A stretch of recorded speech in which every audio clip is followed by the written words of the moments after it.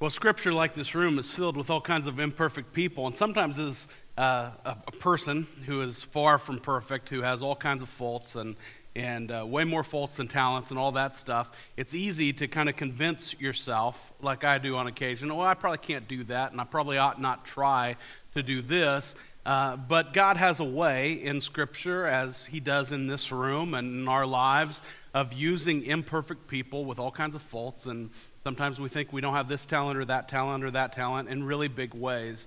And just one of the opportunities you have to discover how God might use you is through these ministry teams. And so do this morning take a look at that ministry team booklet, walk through the hallway, meet some ministry team leaders, consider how God might be thinking of using you in the very near future.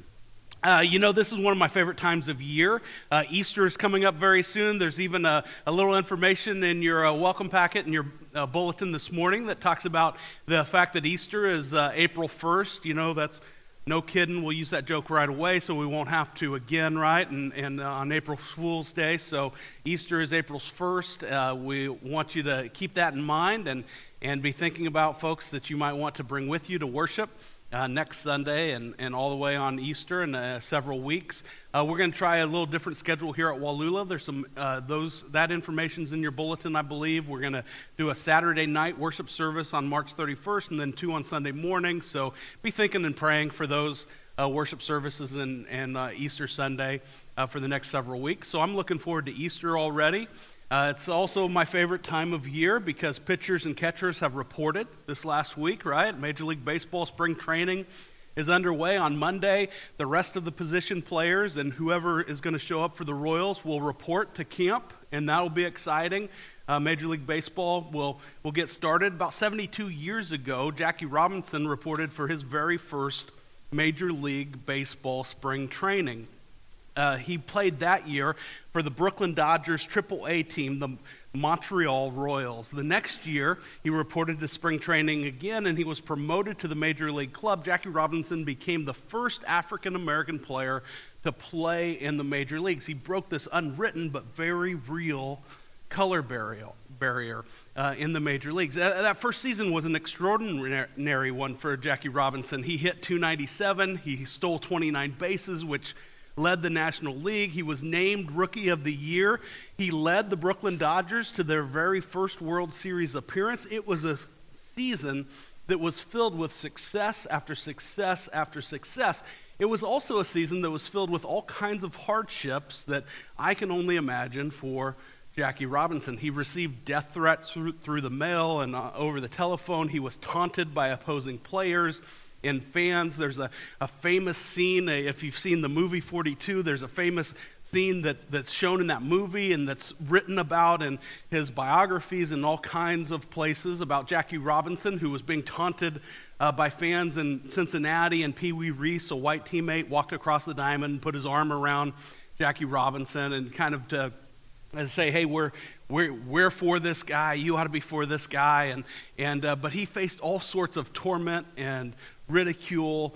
And another famous conversation occurred between Jackie Robinson and his general manager, Branch Rickey. Rickey, who had sent scouts to scour the Negro Leagues to try to find the right person to break this color barrier, knew that it would have to be a person who could not only play baseball well, but a person who would be able to stand up to that ridicule and persecution and all the torment that would go on with it. In fact, he was looking for a person that would handle that in the right way. There's all sorts of ways one might stand up to that kind of pressure, but he was looking for somebody who would rely on something deeper than, sort of emotion and physicality and revenge to handle those sorts of situations. And so he has an interview with Jackie Robinson in which he starts to sort of insult Robinson, to say, well, if you heard this on the field, what would you do? If you had a fan say this to you, what would you do? If a player, threw at your head, how would you respond? When somebody cleats you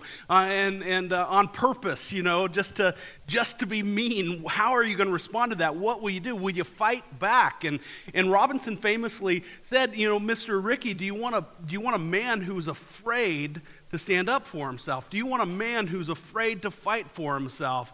And Rickey replied by saying, I want a ball player who's courageous enough not to. Right? He understood that there would have to be a person in that role, that person who carried all that weight, that person who was sort of led the way. And really, when we think of Jackie Robinson, we think of a Hall of Fame baseball player, but he's one of the most important civil rights leaders in the United States. Maybe without Jackie Robinson, all the good things that followed in the civil rights movement wouldn't have. That's possible. That he led the way in way bigger ways than we can imagine. But Ricky knew that it would take a person who was willing to not allow his circumstances, to not allow the stuff that was going on around him to dictate how he would respond. That's really hard to do, isn't it?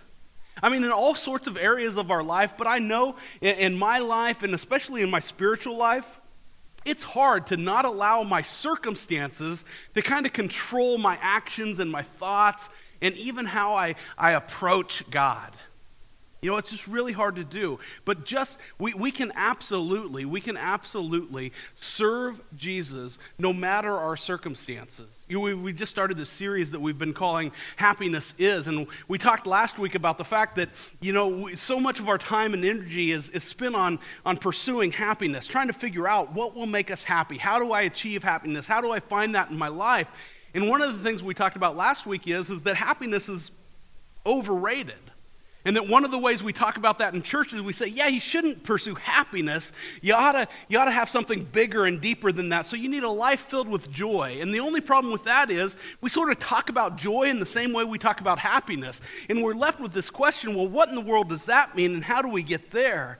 And we settled last week on this idea that real happiness, that true joy lived in our life is a life lived pursuing Jesus.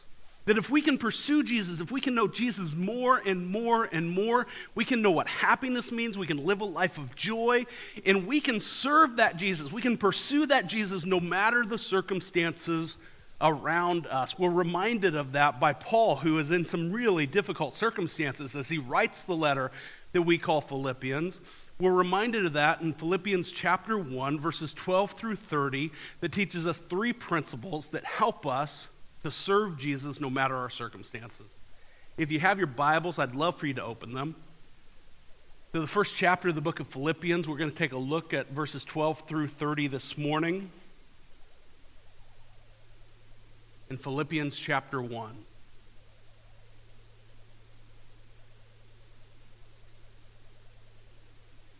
Philippians chapter 1, verses 12 through 30. You can find Wallula Christian Church under that events tab and the YouVersion app. If you're using that, it'll take you quickly to this section of Scripture and the outline that you can also find on the back of your welcome packet. Philippians chapter 1, verses 12 through 30. 3 principles that help us to serve Jesus no matter our circumstances. This is what God says. God's word says in Philippians chapter 1, verse 12. Now I want you to know, brothers, that what has happened to me has really served to advance the gospel. As a result, it's become clear throughout the whole palace guard and to everyone else that I am in chains for Christ. Because of my chains, most of the brothers in the Lord have been encouraged to speak the word of God more courageously and fearlessly. It is true that some preach Christ out of envy and rivalry, but others out of goodwill. The latter do so in love, knowing that I am put here for the defense of the gospel. The former preach Christ out of selfish ambition, not sincerely, supposing that they can stir up trouble for me while I am in chains. But what does it matter? The important thing is that in every way, whether from false motives or true, Christ is preached, and because of this, I rejoice. Yes, I rejoice and will continue to rejoice, for I know that through your prayers and the help given by the Spirit of Jesus Christ, what has happened to me will turn out for my deliverance. I eagerly expect and hope that I will in no way be ashamed, but will have sufficient courage, so that now, as always, Christ will be exalted in my body, whether by life or by death. For me to live is Christ, and to die is gain. If I am to go on living in the body, this will mean fruitful labor for me, yet what shall I choose? I do not know.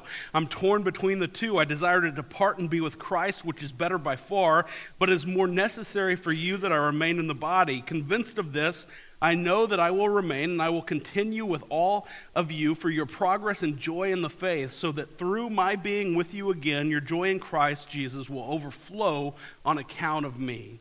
Whatever happens, conduct yourselves in a manner worthy of the gospel of Christ. Then whether I come and see you or only hear about you in my absence, I will know that you stand firm in one spirit, contending as one man for the faith of the gospel, without being frightened in any way by those who oppose you. This is a sign to them that they will be destroyed, but that you will be saved, and that by God.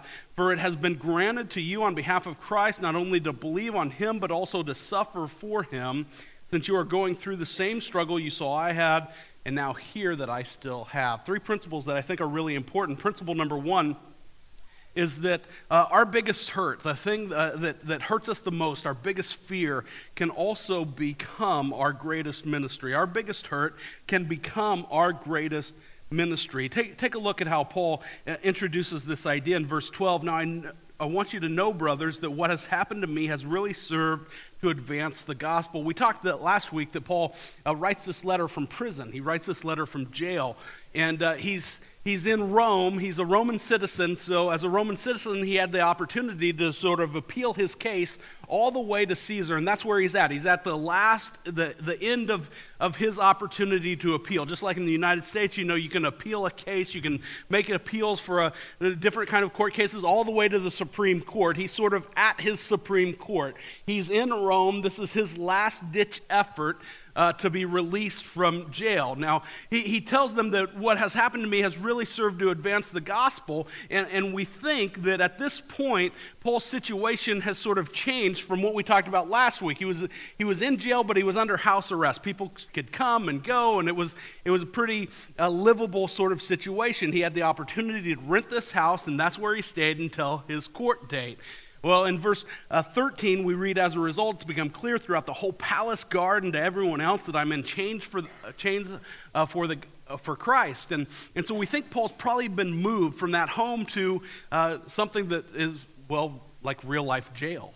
He's in prison. He's waiting for this trial. He's moved closer to where that trial would be. And so when you consider his circumstances, they've really deteriorated. He's not in as good a place today as he was yesterday. He's not as free as he was yesterday. It wasn't any good yesterday, but now his circumstances have become worse, and he still continues to talk about how he's going to live this life of joy and how God is using even these deteriorating circumstances for his glory, how Jesus is being made more famous even as the circumstances around Paul sort of go downhill.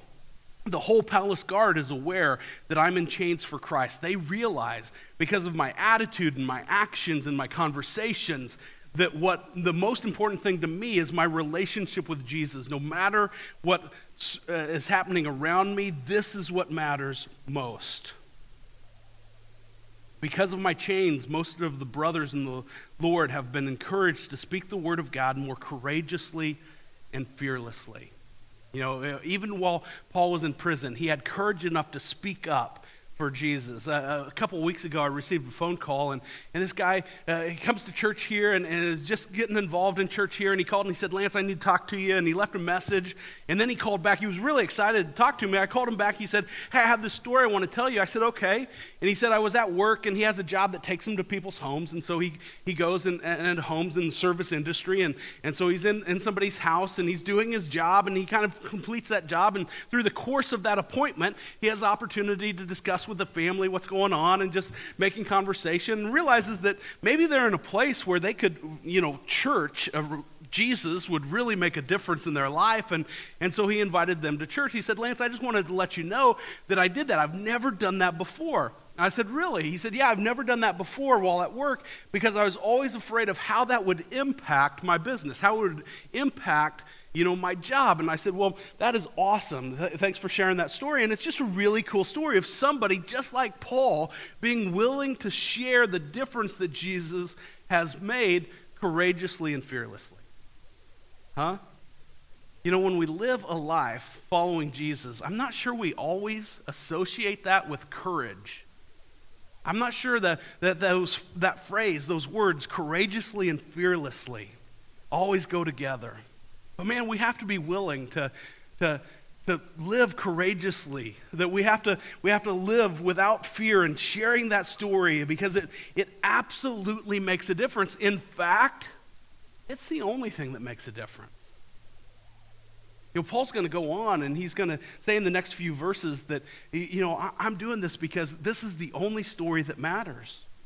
It is true that some preach Christ out of envy and rivalry, but others out of goodwill. The latter do so in love, knowing that I'm put here for the defense of the gospel. The former preach Christ out of selfish ambition, not sincerely supposing that they can stir up trouble for me while I am in chains. But what does it matter? The important thing is that in every way, whether from false motives or true, Christ is preached, and because of this, I rejoice. See, Paul's saying that my circumstances have gotten worse, that there are people who are actually preaching about Jesus to sort of raise the intensity level that I'm experiencing, to stir up trouble and to cause there'll be more crowds, there'll be riots, there'll be whatever that might cause this case to go the wrong way for me. But no matter the circumstances that surround me, no matter the bad news that I hear, eternity matters. And so the way that we have the opportunity to experience eternity, that's the only thing that matters. It's the only thing that matters. This last week was a tough week, huh? I mean, the school shootings in Florida, I'm not smart enough to know what to say about those. There's so much back and forth. But when I read about that and heard about that shooting, I know that I woke up that night. And I woke up that night thinking about families who were, I knew, awake. Right? Those families who are dealing with that kind of loss, they're not sleeping through the night. And so, when I prayed for those families, when I woke up, and I'm grateful, to be honest, that I was able to go back to sleep, right? I know that they couldn't. I know that they were experiencing pain that I can only imagine. And I don't have answers to why or how not or what to do, other than it reminds me of the absolute brevity of life and the fact that the only thing that matters is eternity. The only thing that matters is a relationship with Jesus. I woke up thinking about those families, and the next day, I couldn't help but think about my friends who have a little boy. Their oldest child is the age of my youngest daughter. And his whole life, he's been sick. And he's been in and out of treatments and seeing doctors, and the treatments recently haven't been going well. And now he's 13 years old. He's not 3 anymore. And so when those treatments stop working, those parents find themselves in a position where they have to have a conversation with a 13-year-old who can figure this stuff out, right? He's not 3 anymore. What do they say, and how do they approach that? I can't imagine the kind of hurt and devastation that they're experiencing. I don't tell you those two stories to compare the incidents, because the incidents don't matter. They only point to the only thing that matters is the eternity, our relationship with Jesus. We can't ignore it. It's the only thing at the end of the day that matters. It's why this call to live courageously and fearlessly is the only thing that matters in life. You think about eternity, and sometimes we think about eternity in terms of like a bag of flour. That bag of flour you buy in the store, it's like the size of a football. I said last hour that that's like a 1 pound bag. That can't be a 1 pound bag of flour, right? I mean, I don't know how you measure flour, but that size we've all bought those. That's 5 pounds. Thank you. So this 5 pound bag of flour, right? Size of a football. We get that flour, and you think of eternity, well, that's eternity. And we think of it in those terms sometimes because we can kind of put that 5 pound bag of flour anywhere we want. We can pick it up and we can put it here, and we'll deal with that later. And that's how we think about eternity. We'll deal with eternity when we get to it. Except that that's not how eternity works. That bag of flour, it's all contained there. There's so much there, though. Really, eternity is like flour in a different way. I remember when my mom baked, she used to take that flour and she'd dump it into this sifter. I don't know if that's the right term, but this thing. And you put the flour in, you turn this handle, and then it makes the flour really fine. I'll tell you from experience that you can put just a little bit of flour in that sifter, and when you move that sifter all over, that flour will spread across the entire room. Like we take that 5-pound bag of flour, right? And we could put it here on stage and it would sit in this spot, the size of a football. If I take that same 5-pound bag of flour and I put it in the sifter and I walk around the room, we would cover the room in flour, would we not? Well, for sure. That's eternity. We're living in the midst of it. Now, when we think of that 5 pounds of flour spread all over the room, right? If we gathered up a tablespoon of that flour, that would sort of be like the generations that have been represented in this room. In this very room this morning, we've had a generation that was born 80 or 90 years ago in this room. And in this room this morning, we have a generation that will live for another 80 or 90 years in this room. You take those generations and you kind of put them into that flour that's spread out all over. You gather up a tablespoon. That's what you have. It's so little. Now, I don't mean by that it can't make an impact, because again, we put that flour in the sifter and we walk around, we can spread that out all over. It can make a big impact. But it's so short. It's so little in comparison to the rest of that 5-pound bag of flour.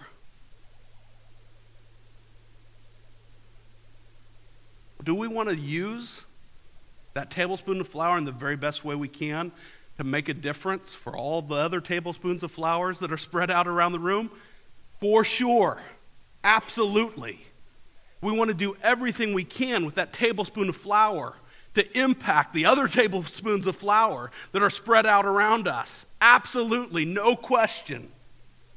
But man, all that other flour, so much more important, isn't it? It just keeps going on and on and on.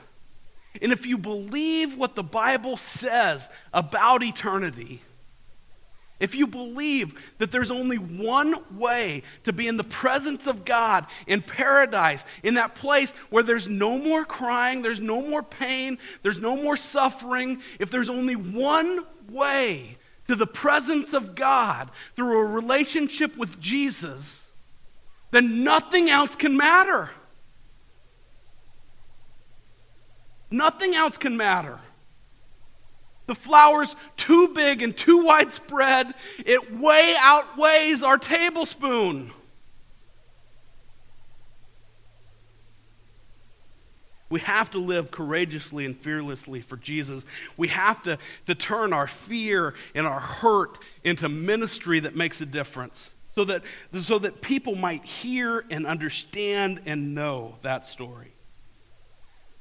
Principle number 2 is that we always consider others ahead of ourselves. That's how we're going to do this. That's how we're going to live this out. Look at verses 19 here in the first chapter of Philippians. It says, "For I know that through your prayers and the help given by the Spirit of Jesus Christ, what has happened to me will turn out for my deliverance. I eagerly expect and hope that I will in no way be ashamed, but will have sufficient courage so that now, as always, Christ will be exalted in my body, whether by life or by death. For to me, to live is Christ, and to die is gain." Paul says, I want to live courageously and fearlessly. And I know that important to that task of living for others courageously and fearlessly, sharing the story of Jesus, I need your prayers. For I know that through your prayers and the help given by the Spirit of Jesus Christ, what has happened to me will turn out for my deliverance. That no matter what that deliverance looks like, I know it's going to rely on your prayers and the Spirit of Christ, the Holy Spirit in his life. You know, when we live for others, when we put others ahead of ourselves, I can't tell you the difference that prayer makes. And Paul absolutely believed that his deliverance relied on the prayers of others. You know, sometimes we kind of get this idea that prayer is sort of this self-help kind of meditative kind of thing that we'll do in our life, and we'll collect our thoughts and we'll center, ourselves, and we'll focus on the day and the week ahead, and that's the difference that prayer makes. Prayer absolutely can serve in that kind of function, can it? I mean, it can quiet your thoughts, it can focus your attention, it can place your mind and your heart on what's necessary for the day. Prayer can absolutely do that, but prayer is more powerful than that. It's not okay. It's not okay as a follower of Jesus, as somebody who believes that what the Bible says is true, that we limit prayer to just that. That's not what Paul is claiming. Paul's not saying pray so I'll be more focused. Mother Teresa famously said that I used to believe that prayer changes things, but now I believe that prayer changes us and we change things. That's absolutely true. That's a true statement. That when we have the privilege and we exercise the privilege of speaking to the Creator, Sustainer, Redeemer God, the God who was at the very beginning, whatever that means, of that bag of flour, right? That he's at the starting line and he's at the ending line of that bag of flour, that he is eternity, that he's an eternal being, that he's the beginning and the end, the Alpha and the Omega.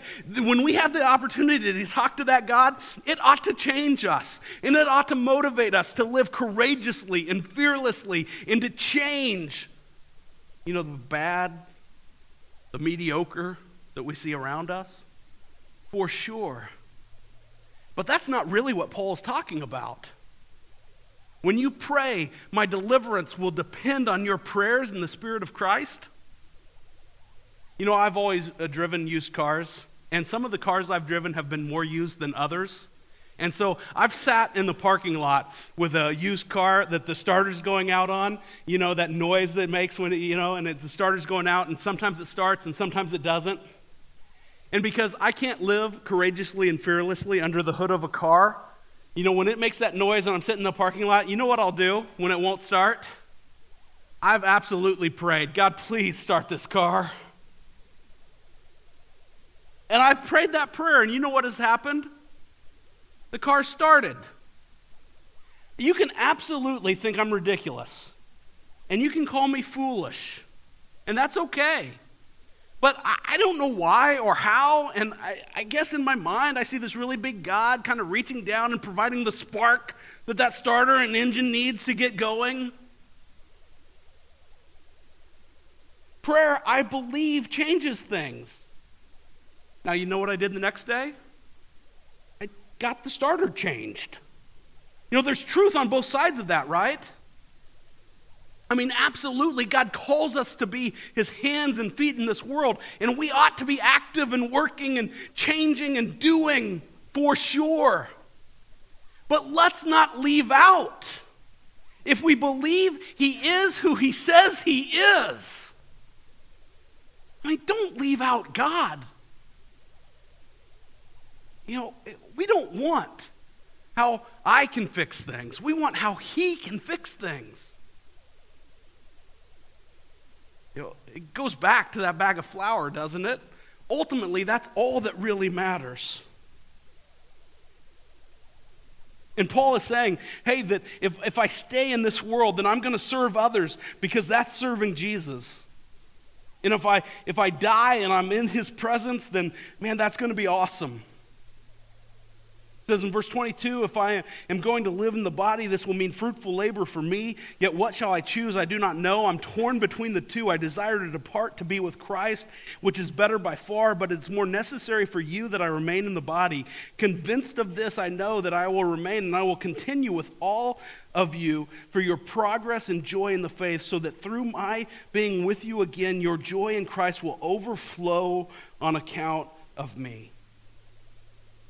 When we live that life courageously and fearlessly for him, we can help others to experience that same joy, that same happiness of pursuing Jesus in our lives, of knowing him.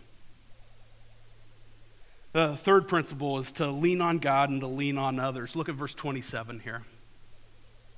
Whatever happens, conduct yourselves in a manner worthy of the gospel of Christ. Then whether I come and see you or only hear about you in my presence, I will know that you stand firm in one spirit, contending as one man for the faith of the gospel, without being frightened in any way by those who oppose you. This is a sign that they will be destroyed, but that you will be saved, and that by God. We have this opportunity to know him and to experience him in all of creation, and this idea that we can work together, one spirit, one person, living out our faith together. How powerful can that be? You know, I know I'm talking a lot about these ministry teams, and you ought to walk through. I'm thinking of 3 in particular that are represented when I read those words, working together as one spirit and one person to share the story of Jesus. We have these teams that do a variety of things. The Backpack Buddies help to pack backpacks for kids who, rely on the free meals at school, and on the weekends they don't have access to that, and so they struggle with some of those resources. Those backpacks are sent home with kids, so families rely on that, and Backpack Buddies contributes to helping the under-resourced like that. We have this third Thursday team that prepares a spaghetti dinner for hundreds and hundreds of people, about 800 people every third Thursday here in Leavenworth. And then the Shelter of Hope that Wallula staffs on Monday night and Tuesday mornings, providing a safe place for folks without anywhere to go to sleep at night, a warm, safe, dry, all those things, right? Place to sleep. Really making a difference in people's everyday lives, helping folks who are just experiencing what it means to be under-resourced and making a huge impact. We're doing that not alone. That's not just Wallula Christian Church. That's all of these churches from across Leavenworth and Lansing and the area serving in that capacity. And there's all kinds of churches represented. I'll let you know that we don't look like a lot of those churches. I go to those meetings, and sometimes I walk in and I feel bad because I'm surrounded by collars and ties, and people look responsible and adult-like. And I walk in shorts and flip-flops, and they kind of look at me, and I kind of say hi. And I'm like, yeah, we're just the ragtag, we'll tag along, and that's fine, right? And there are things that are said on Sunday morning that, I wouldn't agree with in some of those churches. And I know I say things that they wouldn't agree with. Right? But we believe this. We believe that Jesus died on a cross for your sins and my sins. And we believe that he didn't stay on the cross or in the grave, that he rose on the third day, that he conquered death for you and for me. And that that's all that matters. And so we can serve alongside each other, sharing that story in some really meaningful ways. It goes on in verse 28 to say, without being frightened in any way by those who oppose you, or verse 29, I'm sorry, for it has been granted to you on behalf of Christ not only to believe on him, but also to suffer for him, since you're going through the same struggle you saw I had, and now hear that I still have. You know what's not any fun? Suffering and struggle. Right? Those two words aren't any fun. But when you read that word struggle in the New Testament, you know that God is making this huge difference. When you read that word suffering, how did Jesus impact all of eternity by suffering on the cross? Always with that kind of impact comes this idea of suffering in the New Testament. It's not easy. There is a price to be paid. Courageously and fearlessly, huh? And this word struggle. It's weird that we're talking about this concept of struggling in a series that's called Happiness. How can you be happy if you have to struggle through this? Maybe I'm drawn to this term just because it's an athletic term. I like to watch sports. I think we learn so much from that. I'm glad my kids participate in sports because you can learn from that. And this word struggle is a Greek word that's tied to athletic competition. It's that idea of finishing the race strong, of overcoming your weariness to finish the race or to finish off the wrestling competition. Even though you're worn out and you're not as strong as the other person, all those things, you can finish and you can perform well and you can struggle through until the end.